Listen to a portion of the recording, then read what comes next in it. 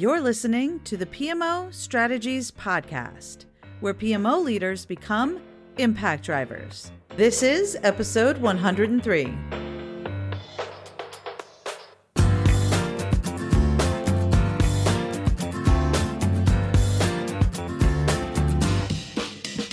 Well, hey there, Impact Driver. Welcome to the PMO Strategies Podcast. I am your host, Laura Bernard, and today we are talking about expanding your reputation, reach, and results.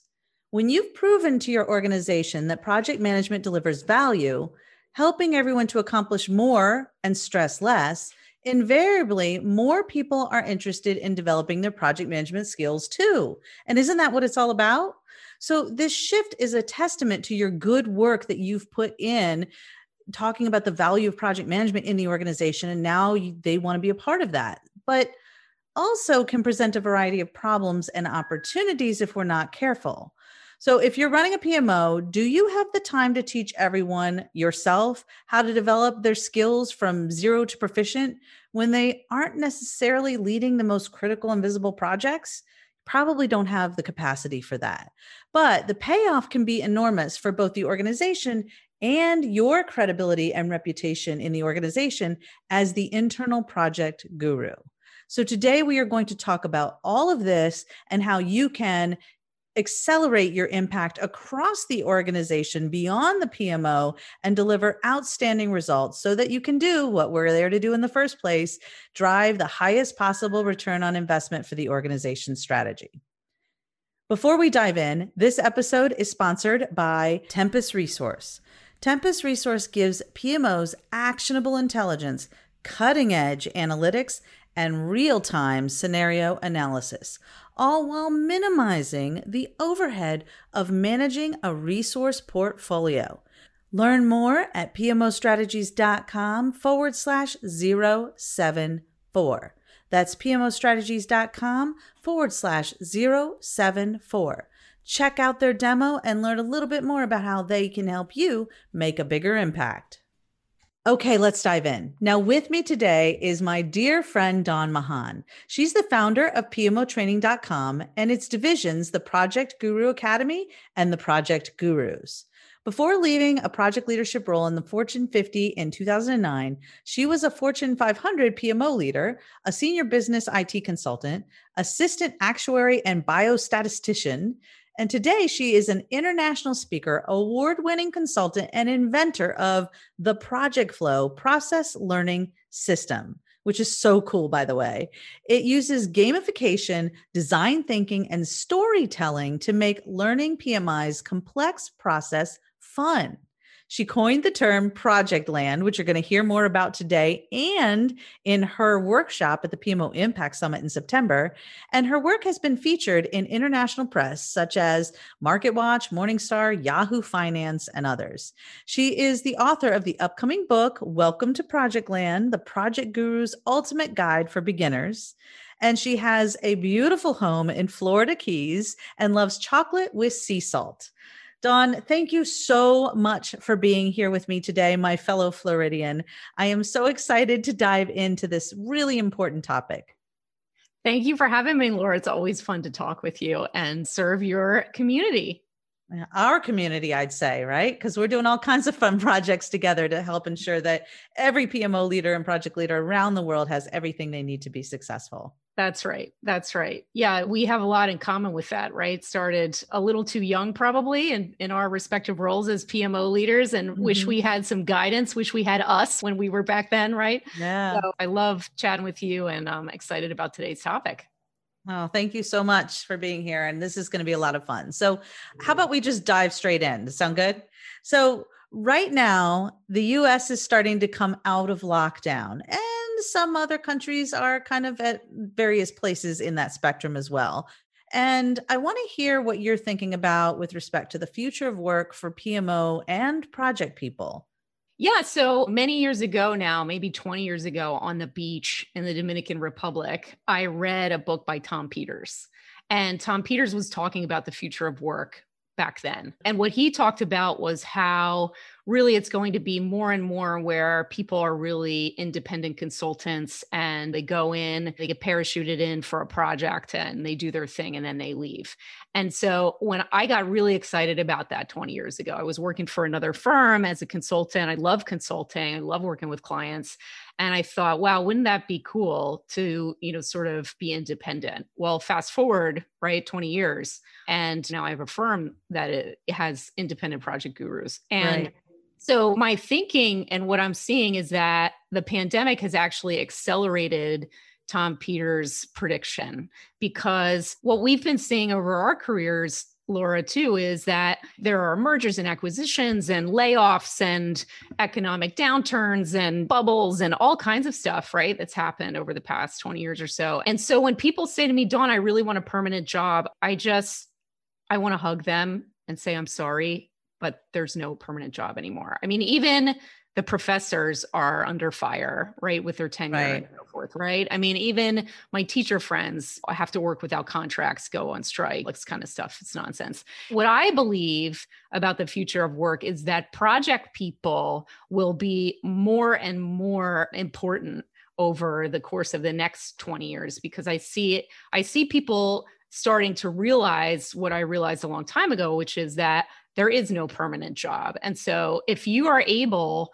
to embrace the idea of a project where there's a beginning and an end, it's something unique, you can't get replaced by a robot for that completely, because it's unique, right? Like a robot might be able to do 20% of it, and that's great, that's helpful, but you actually have to use your brains. So Right. I think that the world needs the project mindset more than ever. And that's kind of the case I'm making now. And it's interesting because there are two terms for this kind of transition that we're going through right now that I think are really relevant here. One is the project economy, and the other is the gig economy. And to me, they are very symbiotic in how they are driving the future of the kind of work that we do.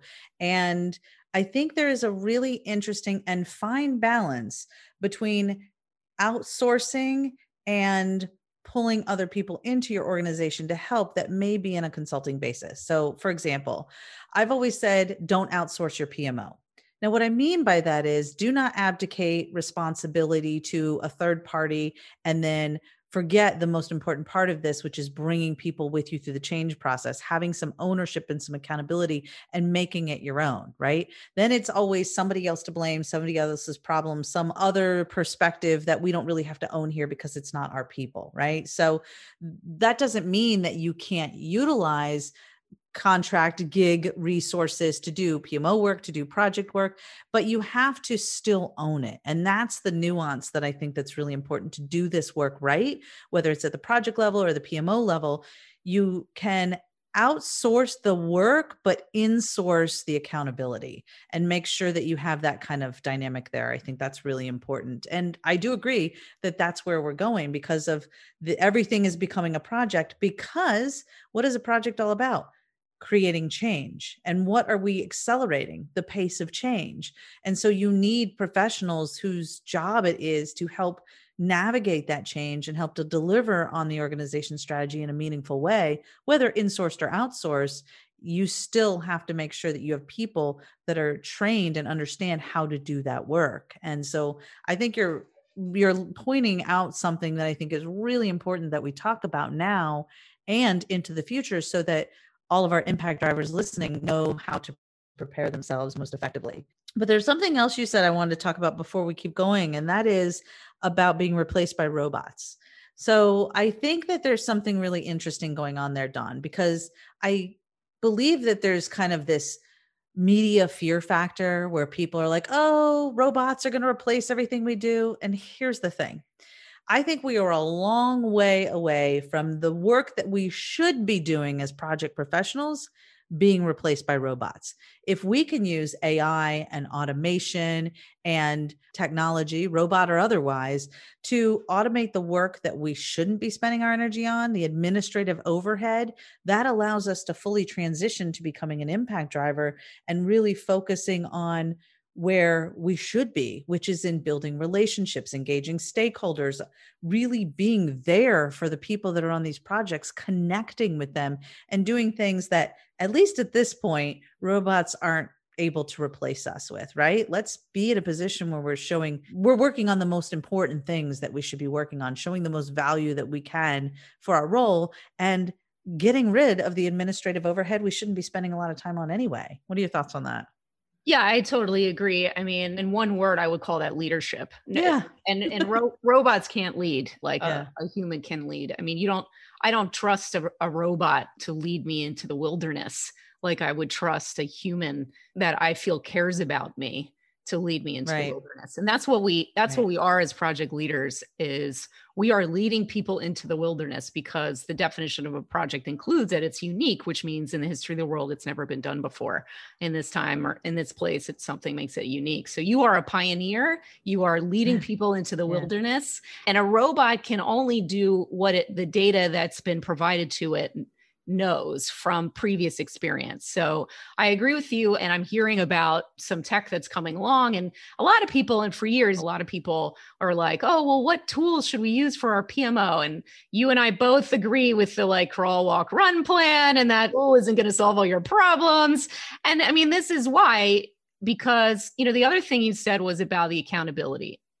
And I find a lot of organizations struggle with accountability, and the PMO starts to hold people accountable, which gets really uncomfortable for the people that would rather hide and not do their work and still get paid for it. So there's that. But also, I feel like what you're also talking about is culture.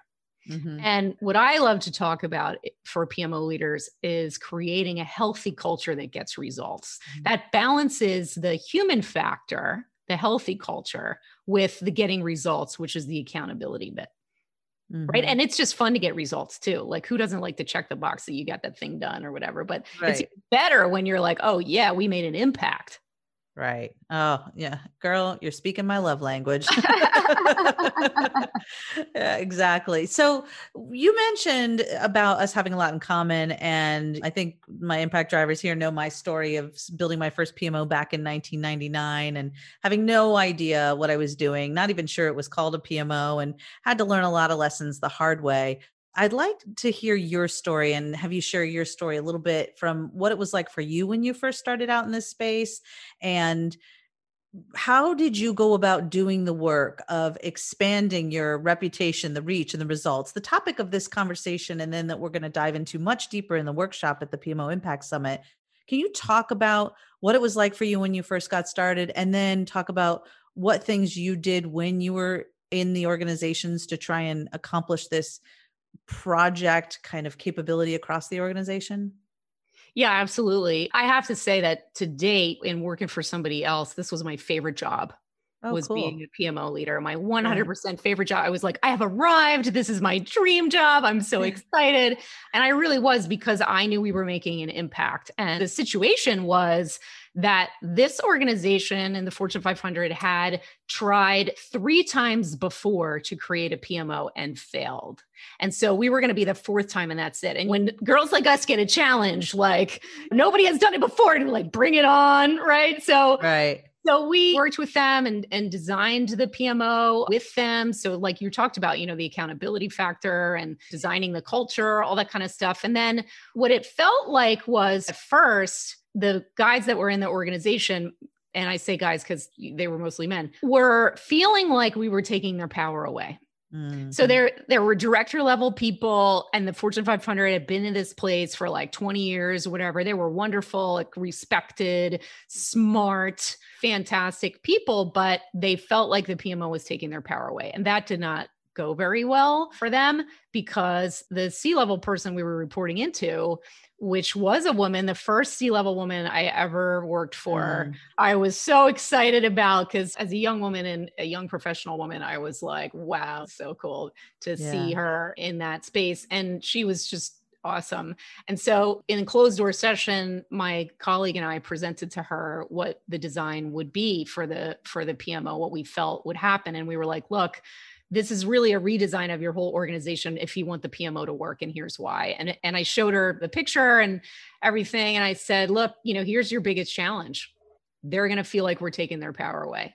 And they're not going to like it. And she leaned across the table and she said, if they don't like it, I'll find people who do. And that's exactly what she did. And so it was amazing. So she redesigned the organization based on our recommendations. And we started to lead this PMO to the point of like, it felt like an aircraft carrier. We were starting to, you get that aircraft carrier moving. It's a little slow moving at first because it's a beast. You get it moving and you get it turning in the right direction. And in 6 months, I started to feel like the aircraft carrier was starting to turn in the right direction. And part of that was me being an evangelist for what we did.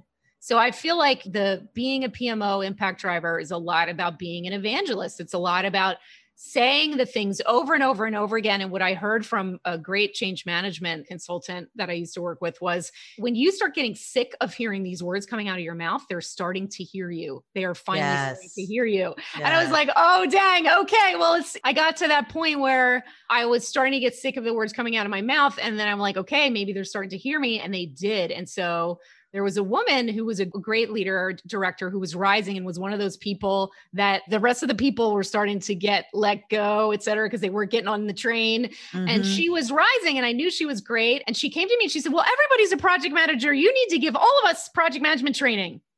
Mm-hmm. And at first I resisted that. Okay. I really did, because I thought, oh my God, like we're finally getting to the point where they get it, they see the value. In that case, I was really grateful for her to say that, but I thought, I don't have time for this. We're running the $1 million projects. We're under the microscope. A whole lot of people still want us to fail. And no, not everybody's a project manager, because the real project managers are running the $1 million and above projects, that they're professional project managers, right?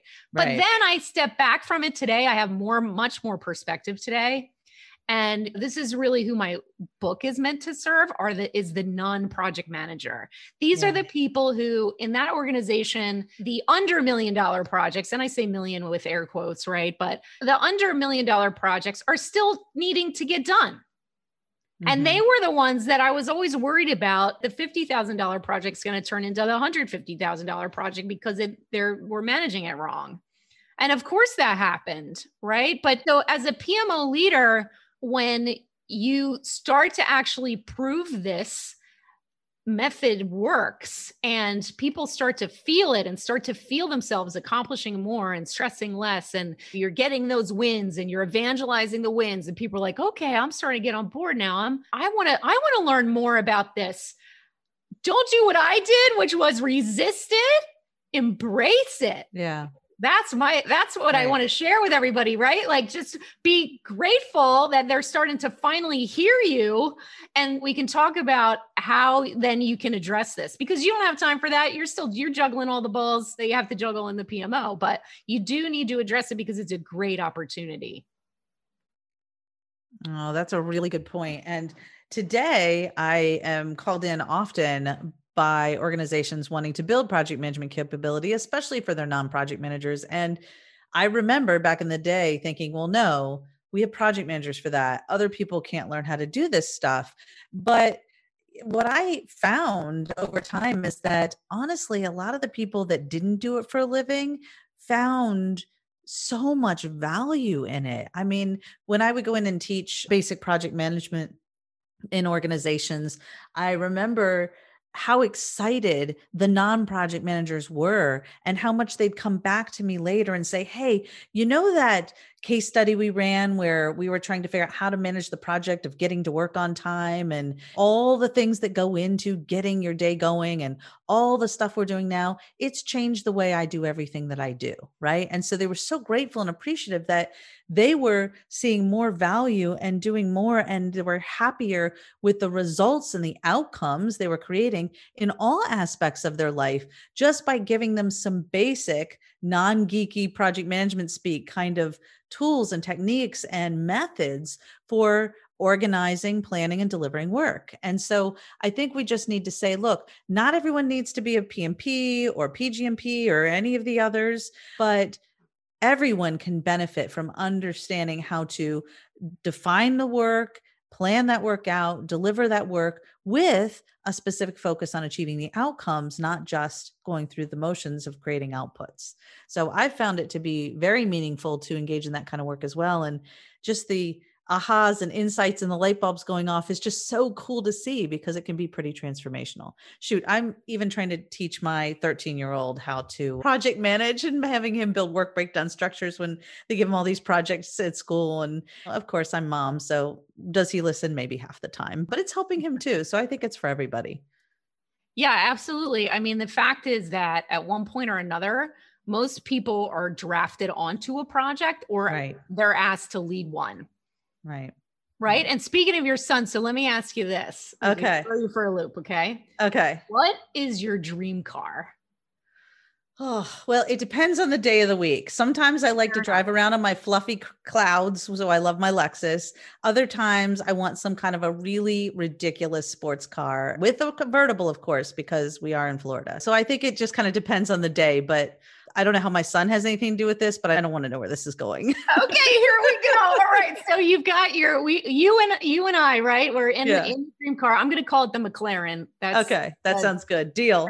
All right. McLaren. Okay. So we're in the McLaren. We're in South Beach, right? We're rolling down South Beach with our hair flying, and we're just loving this dream car. And then we stop, and there is Grayson. He's 13, and he's like, Mom, I really want to drive this thing. Of course he does, right? So now imagine handing the keys to your brilliant son. How do you feel? Not good at all. In fact, I'm mortified, terrified, and about to have a panic attack because he's my kid. Right. And it's your dream car, right? Yeah.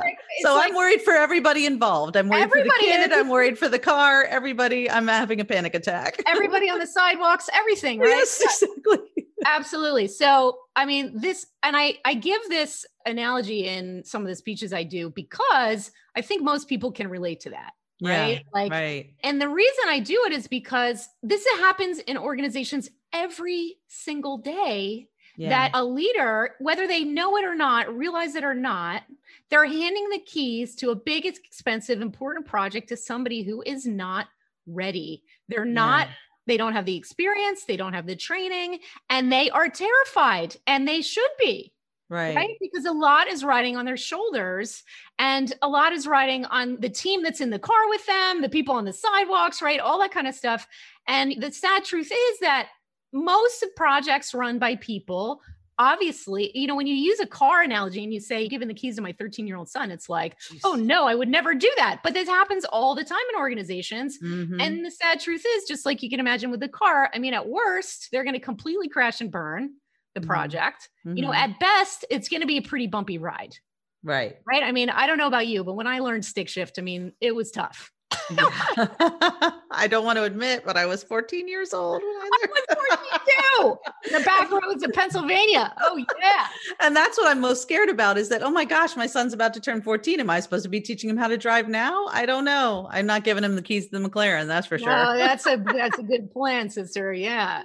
So, I mean, and this is why I call it Project Land, right? Because we're talking about the non-project manager.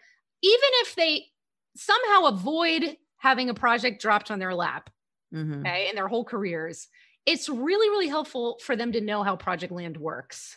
Right.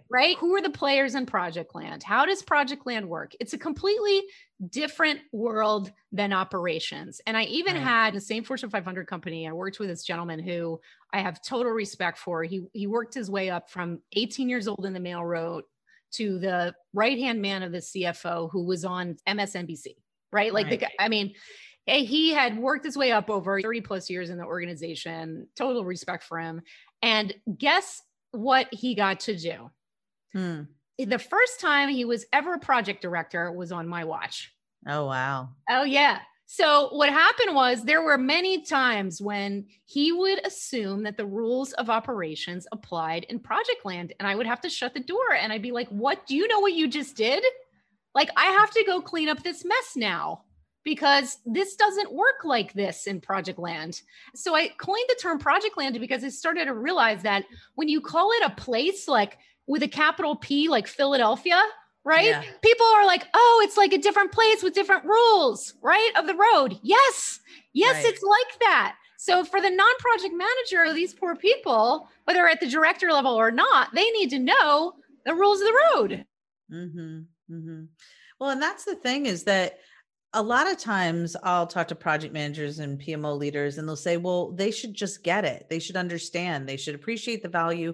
They should just get it. Right. And we assume, like, especially with project sponsors, we assume they know what to do out of the gate. And we put all these expectations on them that is really setting them up for failure, because we didn't do our job to properly educate them, right? We didn't do our job to make sure they knew how to participate in project land, right? So I think that you have a really important point here that we need to remember as impact drivers, that the way we're going to achieve the outcomes is bringing everybody with us along this journey and getting everyone laser focused on how they are contributing to or getting in the way of achieving those outcomes. A lot of sponsors, for example, don't even realize that, well, you're not showing up for these meetings. We have decisions that we need to make. And now we've pushed it out 3 times. So the whole project is behind schedule. And then we don't do our part to educate them and explain that that is the impact of their actions. So, and that's just an example with sponsors. Same thing on these projects. And you were talking about basically throwing a new project manager to the wolves, right? By giving them a new project without properly preparing them to be a part of it. And this happens in a lot of organizations. The unofficial project manager, probably that role is probably even bigger than the official project manager in organizations. There's so many people that are sort of kind of managing their way through projects, some successfully, some not so. And we need to prepare those people to be more successful. And I think that falls on us. That falls on the people that listen to this podcast, because we know better. Right. And so because we know better, we have not just a responsibility to them, but a fiduciary responsibility to the organization, because we are investment managers, right? That's what I always tell project managers and PMO leaders to think about. Stop calling yourself a project manager and start calling yourself an investment manager. And you will look at your role differently, because you have been given time, energy, money, resources, dollars to make a project happen. And so as a part of that, it is your responsibility. And if you're a PMO leader, and even if it's these other non-project managers managing the work, we have a fiduciary responsibility to the organization to ensure that that investment is treated as such and helps to achieve the highest possible return on investment that it can. And so we have to look at it like, what can we do to ensure that investment achieves that result, that ROI? And that means sometimes educating the people that are doing this work, as opposed to saying, no, that's not our responsibility. We need to take responsibility for project management in the organization. And that's how I feel about it. So I love that you shared this story. Thank you. Yeah, I'm so with you, because if not you, who? Exactly. Who else in the organization would you trust with that responsibility? I hope no one, because if you're the head PMO person or one of the PMO leaders, who else is the project guru in the organization that people can go to for guidance? Right. So I like to talk, we have our division, the Project Gurus, we have the Project Guru Academy. And it's, to me, I realized every organization needs a project guru.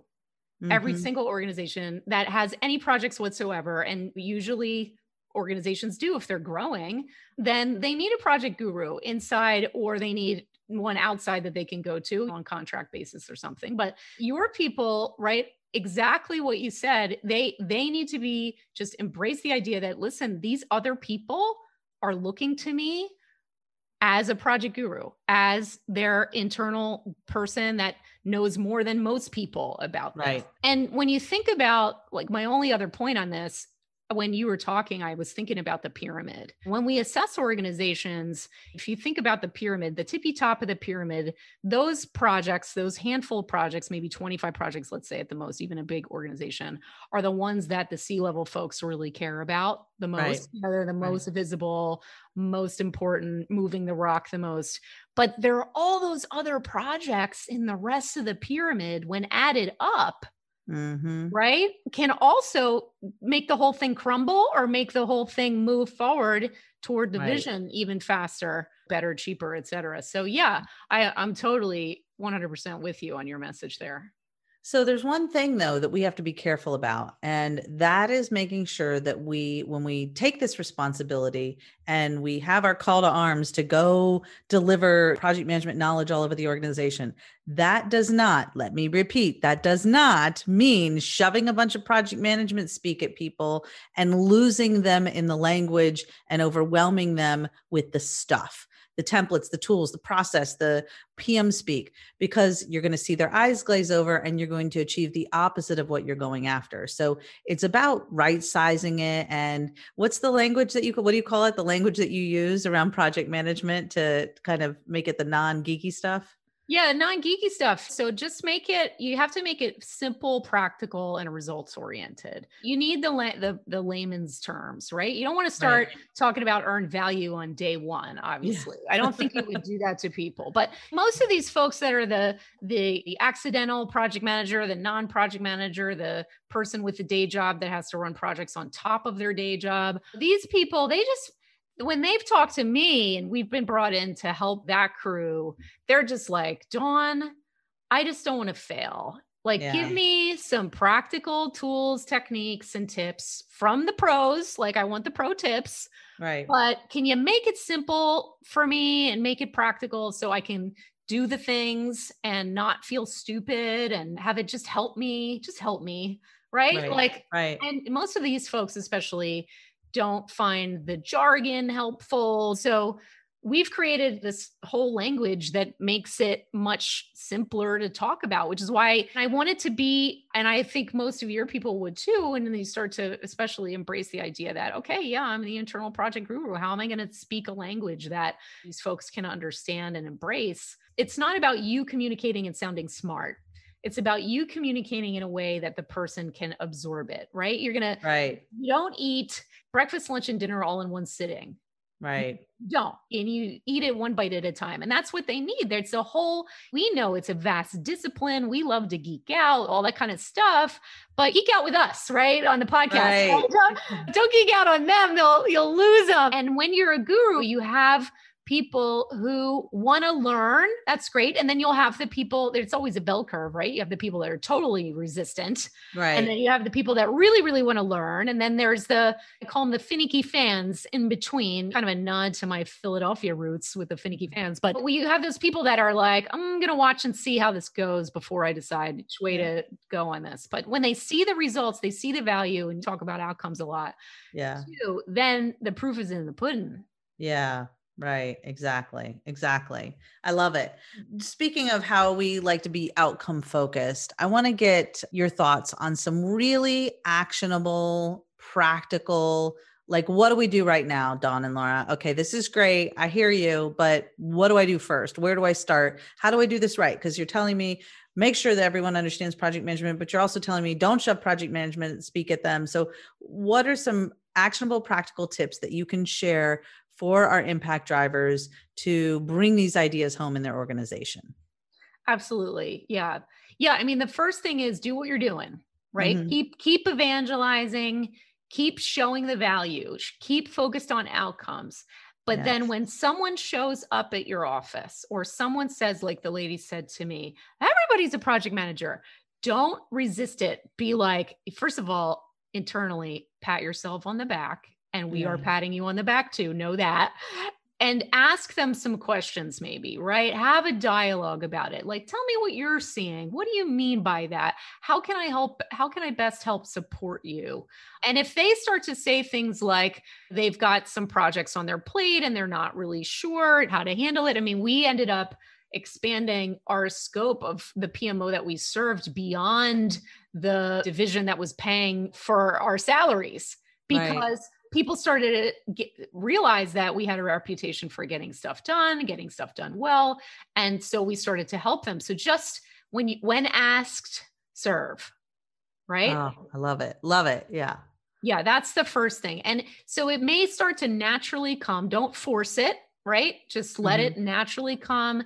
And then, but be ready for that response. Be ready to have that conversation, because if you're doing a great job, I believe it's going to happen. It happened to me. It happened to you, Laura, right? Right. So, be ready for that. And then just realize what you have on your plate. So what I didn't realize was, okay, I didn't have the bandwidth, so I resisted it. But then I partnered with the training organization, and many organizations don't have an internal training organization anymore.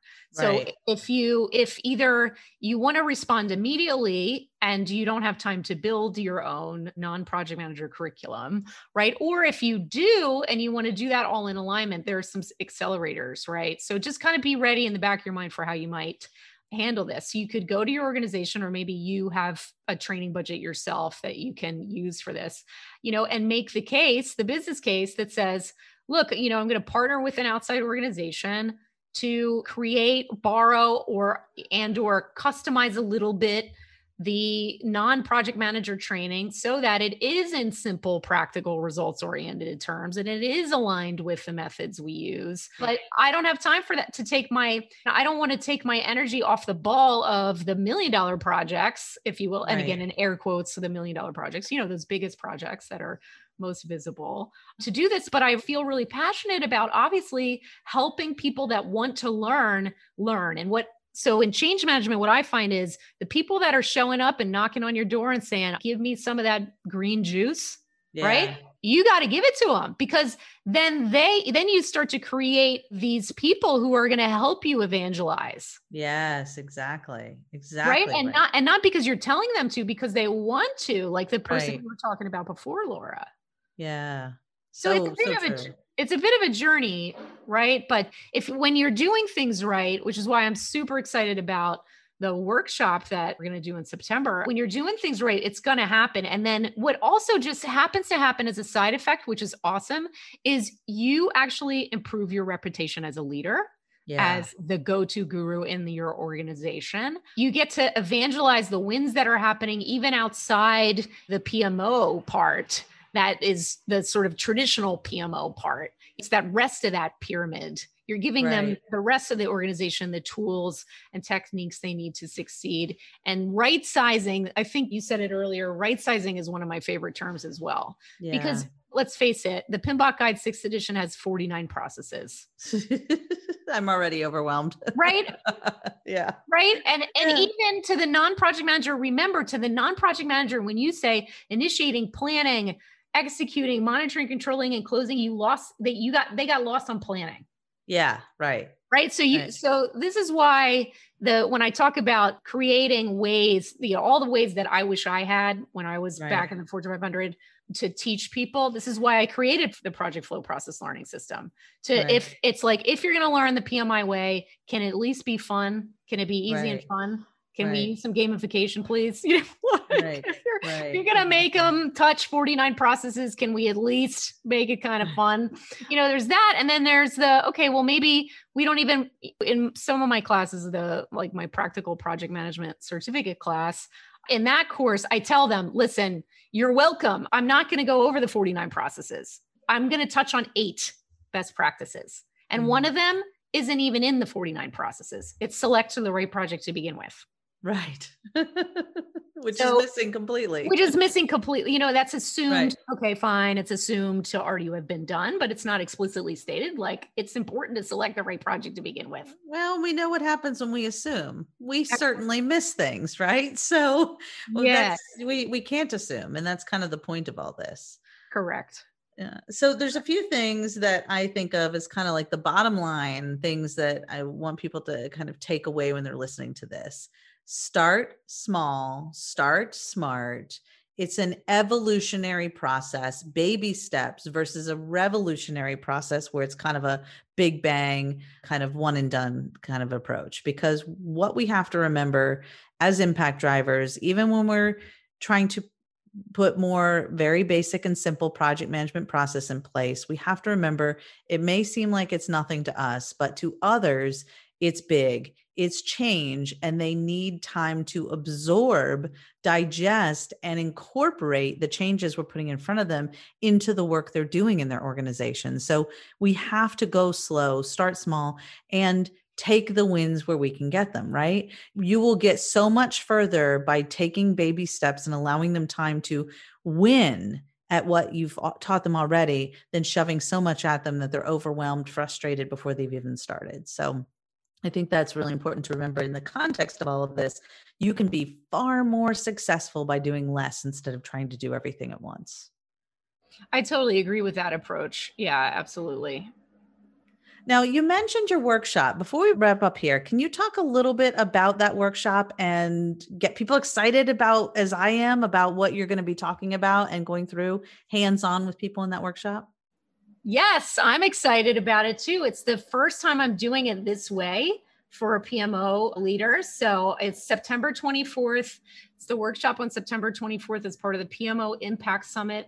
And we're going to be taking what we just talked about to the next level. So we're going to, I'm calling it Welcome to Project Land, plan to expand your reputation, reach, and results. We're going to spend an action-packed 2 hours where we're going to talk about the future of work and how you can actually expand your reputation, reach, and results in the organization. And so you're going to learn from me, but you're also going to learn from each other because I love having a more interactive session. And so you'll walk away with strategies so that you can be ready for that magical day when people are pulling instead of you feeling like you're pushing the value of project management. So yeah, I'm pumped. Oh, I am too. I'm so excited. So we have a week-long event, the PMO Impact Summit. If you've not registered yet, what are you waiting for? The main event is 100% free of charge, and we'll have over 50 speakers speaking on various topics around PMOs. And I talked about that a lot in episode 101. If you want to check that out, or just go to pmoimpactsummit.com. There will be a small fee associated with each of the workshops. Why? To make sure you show up, because the only way you'll get the results is to hear all of the ideas and put them into action. It's all about taking ideas and putting them into action to make a big impact, because that's what it's all about. It is the PMO Impact Summit after all. And I'm super excited to announce that any of the proceeds for those workshops that you're attending will go directly to Project Management for Change, a 501c3 nonprofit organization that is changing the world by unleashing the potential and the power of project management to do good in our local and global communities. So I'm super excited about that. And I will give Dawn credit saying that that was her idea when we were brainstorming in my backyard about putting that workshop together. And I think it's a brilliant one. And as soon as she said, hey, why don't we donate it to charity? I was like, done. I already know the nonprofit it's going to, and it's all in our backyard and our home of project management. So make sure you sign up for the PMO Impact Summit. Join Dawn for her fabulous workshop as a part of the PMO Impact Summit. You can find out all you need to know about this event and register right now at pmoimpactsummit.com. Well, thank you, Dawn, so much for being here today. I really appreciate you so much. I'm so glad we found each other. We were connected by Mark Price Perry, right? That's right. The man's a genius. He got the two of us together. We became fast friends. We both live in South Florida and look for every excuse and opportunity to spend time together in person in this crazy time. So thank you so much for being here today, Dawn. Thanks for having me, Laura. It's always a pleasure. I look forward to seeing everybody at the PMO Impact Summit in September. And don't forget, this episode is sponsored by Tempus Resource. Tempus Resource gives PMOs actionable intelligence, cutting-edge analytics, and real-time scenario analysis, all while minimizing the overhead of managing a resource portfolio. You can learn more and check out their demo at pmostrategies.com/074. That's pmostrategies.com/074. Check them out today. All right, Impact Driver, that's it for today's session. I look forward to seeing what you have to say. I look forward to seeing you at the PMO Impact Summit. And there's so much more to come in the upcoming PMO Impact Summit preparation podcasts over the next several months. So the party has already gotten started and will be running from now through September 24th. Can't wait to see you there. Bye-bye for now.